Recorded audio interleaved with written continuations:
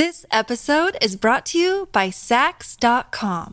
At Saks.com, it's easy to find your new vibe. Dive into the Western trend with gold cowboy boots from Staud, or go full 90s throwback with platforms from Prada. You can shop for everything on your agenda, whether it's a breezy Zimmermann dress for a garden party or a bright Chloe blazer for brunch. Find inspiration for your new vibe every day at Saks.com. Look, Bumble knows you're exhausted by dating. All the, must not take yourself too seriously, and 6'1" since that matters, and what do I even say other than, hey? Well, that's why they're introducing an all-new Bumble, with exciting features to make compatibility easier, starting the chat better, and dating safer. They've changed, so you don't have to. Download the new Bumble now.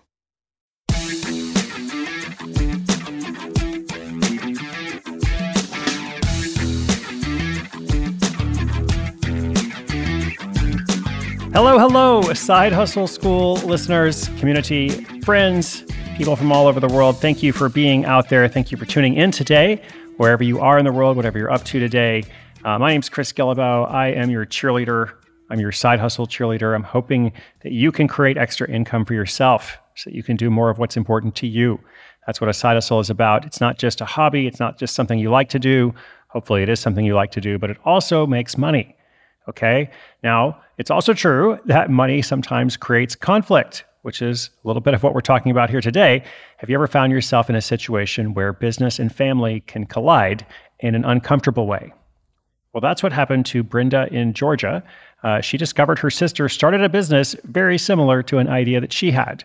In fact, Brenda was kind of gung-ho about this idea, and then all of a sudden, her sister is doing something very similar.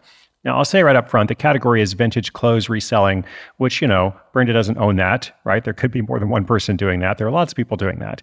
Still, it is kind of weird when you're excited about something and you tell your family and then they go and do the same thing. So what do we do in this situation? What's my advice for Brenda? Let me see if I can come up with something that's helpful, and not just to her, but hopefully to somebody else by proxy. That's what it's all about here. We are a community of people trying to advance our interests and make the world a better place at the same time. My sister stole my side hustle. My sister's not making the world a better place. Well, maybe that's a little judgmental. Just hold on. Let's see what we can do. Let's see what I can say right after the quick break. This episode is brought to you by Saks.com. At Saks.com, it's easy to find your new vibe. Dive into the Western trend with gold cowboy boots from Staud, or go full 90s throwback with platforms from Prada. You can shop for everything on your agenda, whether it's a breezy Zimmermann dress for a garden party or a bright Chloe blazer for brunch. Find inspiration for your new vibe every day at Saks.com.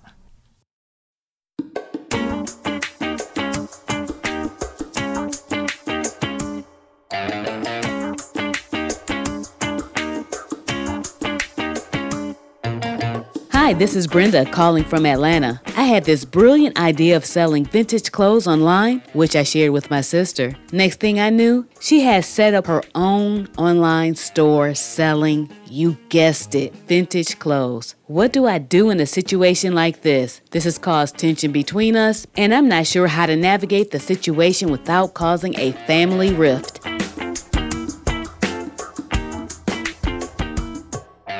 Brenda, my condolences. Who knows, maybe your sister also listens to the podcast, in which case you can have an interesting family conversation.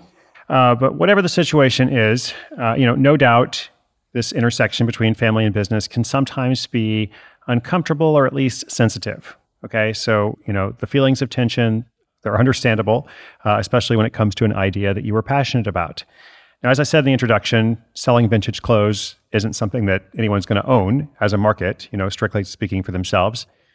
So I think ultimately what you can do is, discuss this situation candidly with your sister. Obviously, it bothers you. It bothers you so much that you leave a message about it and you've been thinking about it for a long time. So try to understand her perspective as well. Express how her actions made you feel and see if there's some room for collaboration or, at least just kind of, improving the relationship. And business-wise, because, I'm probably a better business coach than I am a relationship coach, but business-wise, consider what sets your approach apart. What are you going to do differently? What is your unique selling proposition if we want to kind of get high and lofty about it. And if we don't, we can just say, like, do you have a particular aesthetic? What kind of clothes do you want to specialize in? So I think going forward, assuming you're not going to collaborate, maybe you just don't talk a lot about your business. You don't necessarily share exactly what you're doing because you don't have to, right? It's okay for you to keep something for yourself and not share everything, even with people who are close to us. Sometimes it's okay to just kind of reserve something for yourself. At least that's what I think. Mostly communication, differentiation, and deciding for yourself what you want to share. That's kind of the way forward. I'm sorry, you probably can't sue your sister. I don't think you probably want to, but just to mention that it's more important to improve the relationship and also move forward with your ideas, okay? Don't let this be so discouraging that you stop selling vintage clothes or you stop side hustling. Best of luck to you. Move forward positively. And of course, we've got more episodes coming out every single day. It's always free. Listeners, thank you for being out there. My name is Chris Guillebeau. This is Side Hustle School.